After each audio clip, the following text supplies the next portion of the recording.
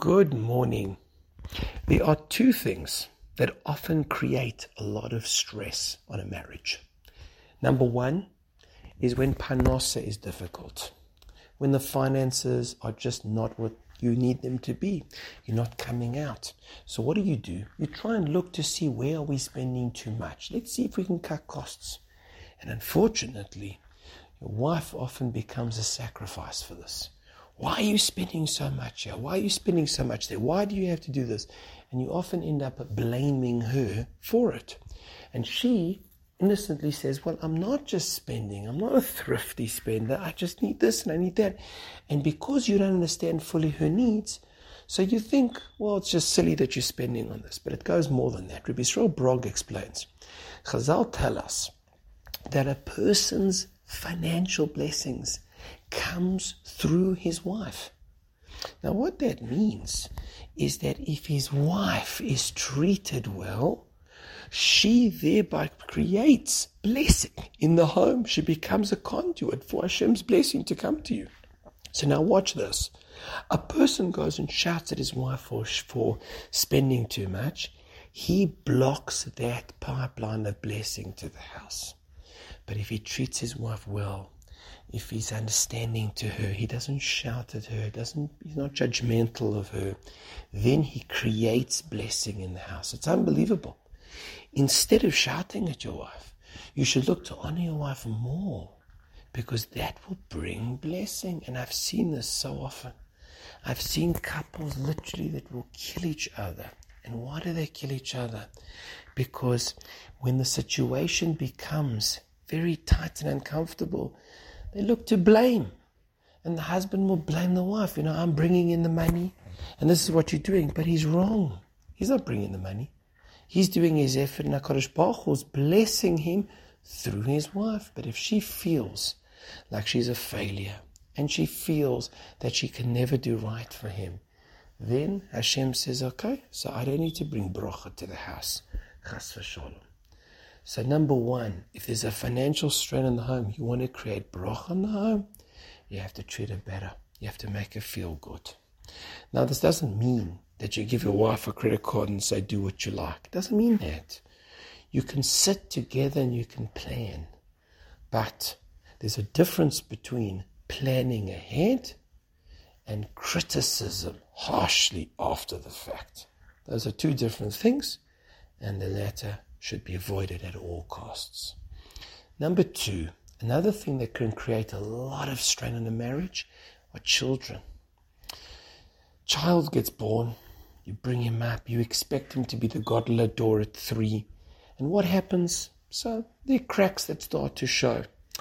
He's not in a good schedule, he's not disciplined enough, he's not davening properly. And what do? You turn and blame your wife. Well, you with him the whole time. You let him go to bed so late. You let him get what he wants at the shops. You're not tough enough on him, and the critique grows, and particularly in front of the child.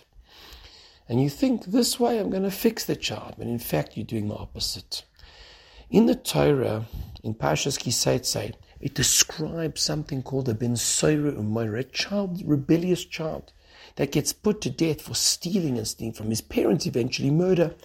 And it's a very fascinating parsha because Chazal tell us that there's so many conditions that never actually happened. So what did the Torah teach us? It's Torah, and I need to learn it from the Torah, the ideals and philosophy and perspectives that come out from it. One of the things Rav Hirsch points out, that Zeichat Tzadik Livrocha, I saw later Rav Chaim Kanievsky and others also say, is one of the conditions is that both the voice of the father and mother of the wayward child have to sound the same. How can they sound the same? A male and female voice sounding the same? Says Rav Hirsch, it's coming to tell us a beautiful rule about the success of a child. If the child grows up and he hears his father say one thing and his mother say a different thing, he's getting mixed messages. He's not fully to blame for what happens. But if there's a united front, then he'd be fully to blame. The sound of the voice of the father and mother means that to him, they stood together, giving him one message. And this is the difference between a child who grows up where the father's criticizing the mother, or the father says one thing overruling the mother. And the child grows up and he's confused and he feels unstable. And unfortunately, he often gets anxious because his whole stability as parents is like a huge wavy storm. So therefore, if we want our children to be more well developed, any disagreement we have must be behind closed doors. But in front of the child has to see that Abba and Emma respect each other. And you know what else it's healthy for a child to see? Abba and Emma can joke with each other. Abba and Emma are not so taking things personal with each other. This helps the child. If we have a child that's not doing well in school, not doing well in life, stop a minute and say, hold on a minute, how do I treat my wife? How does he see me treat my wife? Rabbi Yisrael Reisman tells a beautiful story. He once invited a couple for Shabbos. And the lady said, one night I was lying in bed and I say to my husband, they're both sitting at the table, I need to tell you something very important. And he says, wait a minute, just a minute and I'll listen to you. And then a little minute later, she hears him snoring. And she tells over the story at the table, and he's there, and they both laughing. This is a very important story, because you know why?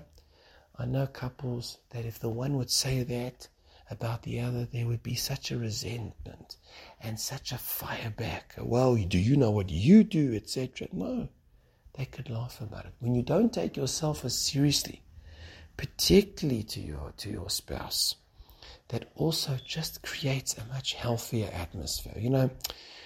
One of the things that I try and do with my students is I, so to speak, rip myself off. I make light of myself because I want them to see that. I want them to see that you can also look at yourself and not get on the defensive. For example, I've been bored probably for about, must be about 15, 16 years. And I often make a joke about it. And the kids find it funny. They laugh. I laugh. I said, that's okay. My handwriting is not the best. I make a joke about it. A boy comes to me and says to me, I cannot draw. I said, listen to me. My drawings at best are stick men. You can certainly do more than that. I struggle to wake up in the morning. I need to get up for my early morning davening, for the first minyan in the shul, which is either 5 past or 6:15. It's hard for me. It's really hard for me. And I joke about it to people. I say, it's difficult. You could probably smash a vase next to my head and you won't wake me up. Because when a person doesn't take himself as seriously, then he shows much more healthiness in terms of how he views himself, and he's not always on the defensive. And particularly with one spouse, often words are said that are not meant to be biting and critical, but you take it that way because you have sensitivities. So if we want healthy children, we've got to have a healthy marriage. I remember when I was once at a good friend of mine's wedding. I was engaged, and as a young bocha, I went running around to the various rabbonim saying, no, give me advice on marriage. And one Rav, I don't even remember what his name was, he looked at me and he said 3 words, just be nice. And this is a secret, a beautiful secret.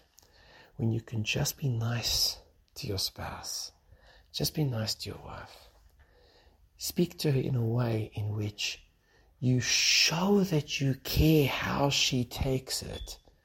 There's a tremendous difference on the whole Avira, hardness of the home. There's a colleague I work with, and I remember one time, he was in a tumult, he was running around, and then he called his wife, and the whole tone changed to such a caring and sweet way.